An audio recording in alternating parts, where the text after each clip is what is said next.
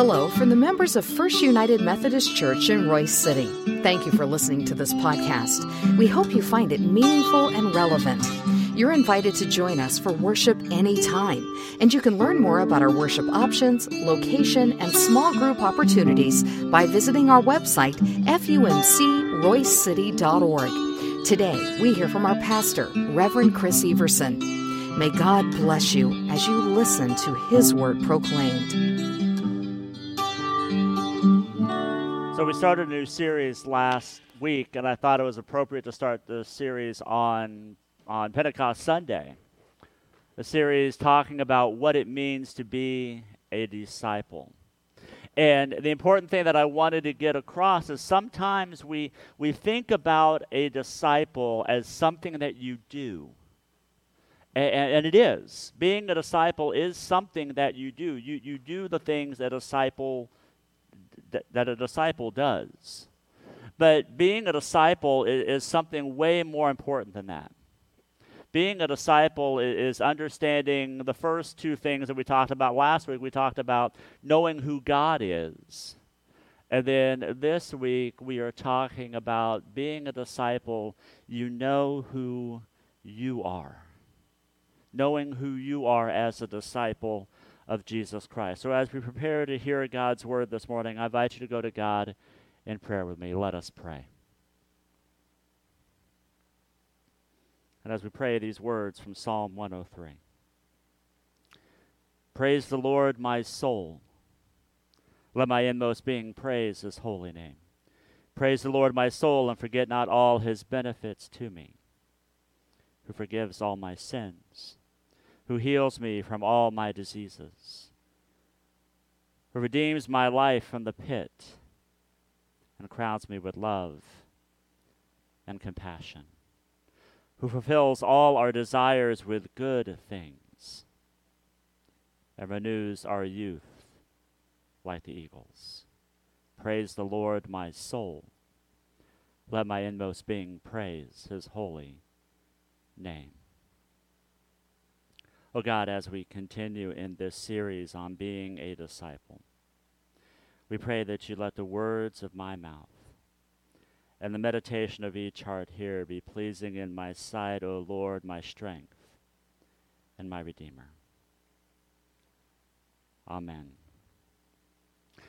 So I picked up that part of Psalm 103 at the beginning of January when I went to a prayer school by a pastor by the name of Brian Zahn, who is a pastor up in St. Joseph, Missouri. And that was a part and is a part of my normal morning prayer routine that I do whenever I wake up in the morning, and I go and sit and I go through my list of prayers for the day. And I love that prayer because it really has an emphasis on my soul. About how I take my soul and how I lift my soul up to God and say, God, I know that this is a part that sometimes we tend to ignore. We think about our physical needs, we think about our mental needs, but we forget about how you have knit us together in our souls. And Lord, every morning I want to lift my soul up to you and let you take that soul and hold it and nourish it and guide it. That's why I wanted to start this message off today to say, you have a soul. And that soul is vitally important. We have a tendency to ignore our souls. We have a tendency to worry about all the other things in our life, and we still have this deep hunger. We still have this deep desire inside of us, and the only way that we can fulfill that desire is when we lift our souls up to God. If you've been around for a while, you know that I have a sentence that I like to say, and I actually have part of it written on a piece of paper that's taped up to my desk in my office. Is a sentence by James Bryant Smith, who says over and over again, I am one in whom Christ dwells and delights, and I live in God's unshakable kingdom. God's kingdom is never in trouble, and neither am I. I love that reference, and I love that sentence because it reminds me that I am safe and secure in God's kingdom. Whatever may be happening around in the world around us, I will always be secure because my life is hidden in Christ. Well, there's another sentence that I have added because of this series, and it's one that if you look at the front of your bulletin, you can see it written there, and I have it written up on the screen too. And this is a sentence by Dallas Willard, who was, Jim Smith was a student of Dallas Willard, and Dallas Willard had this quote that says, "We are an unceasing spiritual being with an eternal destiny in God's great universe." Hold that really quick and think about that. We are unceasing spiritual beings with an eternal destiny in God's great universe. If there is absolutely nothing else you get from this message today, I want you to get that. When we talk about who we are and how we are made, it is important that we remember that we are spiritual beings. We are more than just the bodies that you see in front of you or the mind that we share with other people. We are unceasing spiritual beings that will exist long after our bodies wear away and get planted in the ground somewhere or scattered somewhere.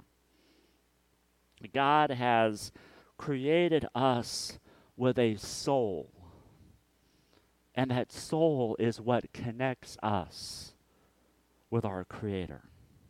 As we continue to look at how to be a disciple, we talked about God being a part of the community that we celebrate, and God being a part of the Trinity, the Father, Son, and Holy Spirit, a total community in love that we are being invited into, to participate with, to join in. And we do that with the souls that God has given us. Paul talks a little bit about this in our scripture for today as a letter that he wrote to the Colossians in chapter 2, verses 6 through 10. I invite you to open up your Bibles to follow along, or we'll have the words printed on the screen for you to follow. Paul writes to the Colossians, "So then, just as you have received Christ Jesus as Lord, continue to live your lives in Him, rooted and built up in Him, strengthened in the faith as you were taught, and overflowing with thankfulness. See to it that no one takes you captive through hollow and deceptive philosophy, which depends on human tradition and the elemental spiritual forces of this world rather than on Christ. For in Christ, all the fullness of the deity lives in bodily form, and in Christ you have been brought to fullness. He is the head over every power and authority." The word of God for the people of God. Thanks be to God. In Christ, that is how we are to live our lives. We live our lives as created spiritual beings in Christ. This was a very important phrase for Paul. If you look at all of his letters that he wrote, the phrase "in Christ" appears over 70 times, depending on what translation, how they translate it. But over 7 times, which makes us to see that it is important to understand that we live our lives within Christ. That is where we have our being, our fullness, our wholeness is in and through Him. It means, what Paul is saying is that we take time to surrender our lives to God fully as we live with Christ in us.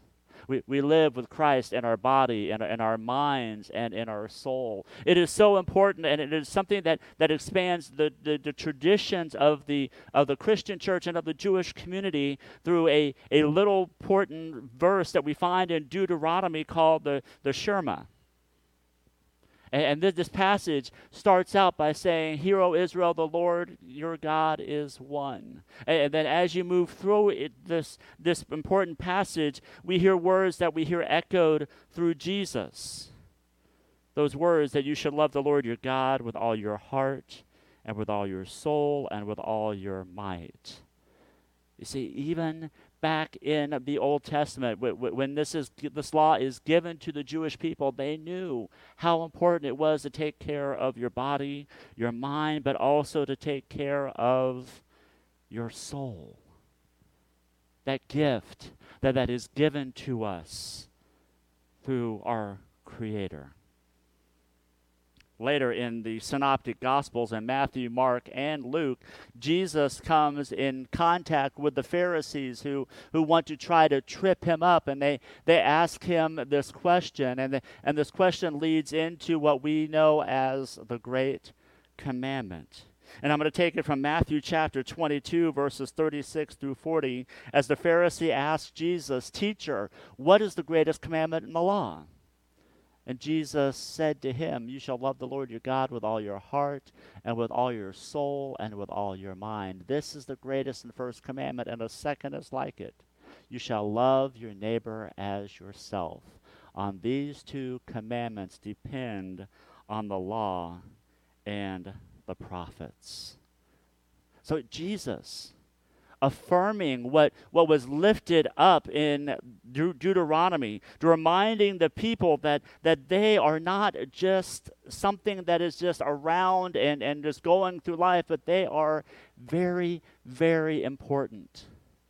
Every single aspect of them is created by God and for God, and to be lifted up in an offering to God. It is a reminder that our bodies are more than just what some may call an accidental united lump of something, but it is of value. It is of importance. It is sacred. When we take the opportunity to give our full selves to God, knowing that our lives are sacred, we then have a sacred story, a sacred body, and a sacred longing for God that is at our core. See, Jesus wanted those that he was talking to and the Pharisee to understand that what they had was sacred.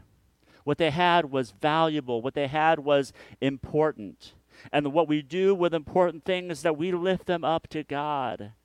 And we allow those things to be held by God.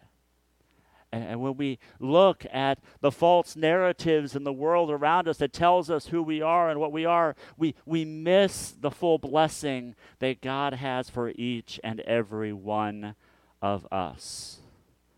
Paul continues to warn us about these negative philosophies that are passed around us.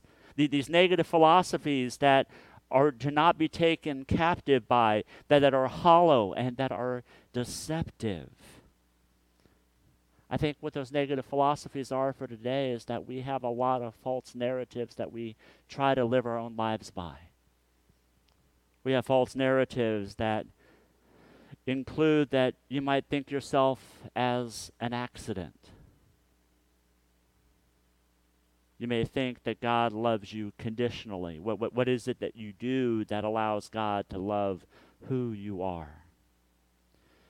And then I think one of the most dangerous false narratives that people live in is that all that matters is that one day I'm going to get to heaven.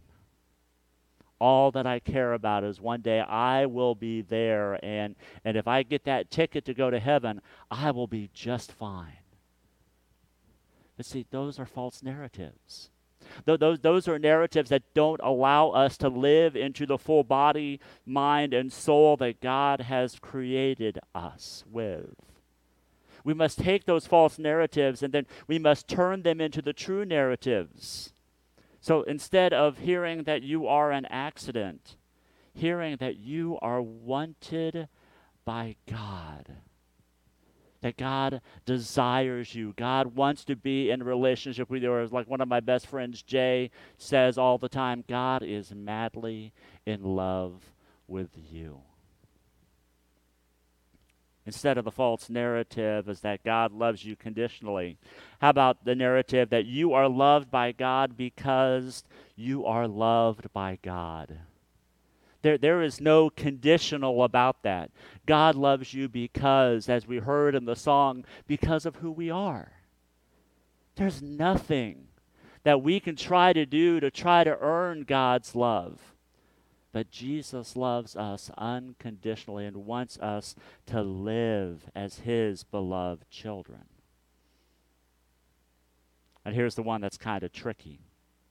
Instead of all that matters is going to heaven, what if we were to replace that narrative with Christ lives in you right here and right now? We don't have to wait to go to heaven to have Christ living inside of us. We don't have to wait to go to heaven to have that relationship with Jesus Christ. We can have that relationship right here and right now. But the fact of the matter is, and I know that I am guilty of this all the time, is that I search for answers outside of God's will. And I try to fill all the deepest desires that I have with the things that the world tells me that I need to be concerned about. But Jesus tells us what happens whenever we try to do that. Jesus reminds us in Matthew chapter 16, verse 26, what good will it be for someone to gain the whole world, yet forfeit their soul? Or what can anyone give in exchange for their soul? See, when we try to encompass what the world tells us to encompass, we are slowly giving our soul away to who our soul doesn't belong to. We try to give our souls away to someone or something that honestly doesn't care about our souls. It cares about power. It cares about strength. It cares about getting its own way. It cares about what's in it for them and what's not in it for Christ. We do have an answer to our longing. And the answer that we have for our longing rests within the Father and the Son and the Holy Spirit. Today is Trinity Sunday, and we have to understand and realize that once we give our souls over to the triune God, that the triune God will meet the unlimited need of our souls. And I can say that because I know that when we have our unlimited needs of our soul matched by the unlimited grace of God, then our souls are made whole. Then our souls are made to have purpose, and that our souls are able to live out that purpose in Christ. See, the good news, my friends, is that God has created our needy souls, and by his grace provided that all our souls will ever need is, as Paul would say over and over again in his letters, all we need to fulfill our souls is in Christ. To have our lives made full and whole with and through him. So I'm going to give you a date. That date is August the 31st, 2022. I'm going to be starting a new devotional or Bible study series called the Good and Beautiful Series.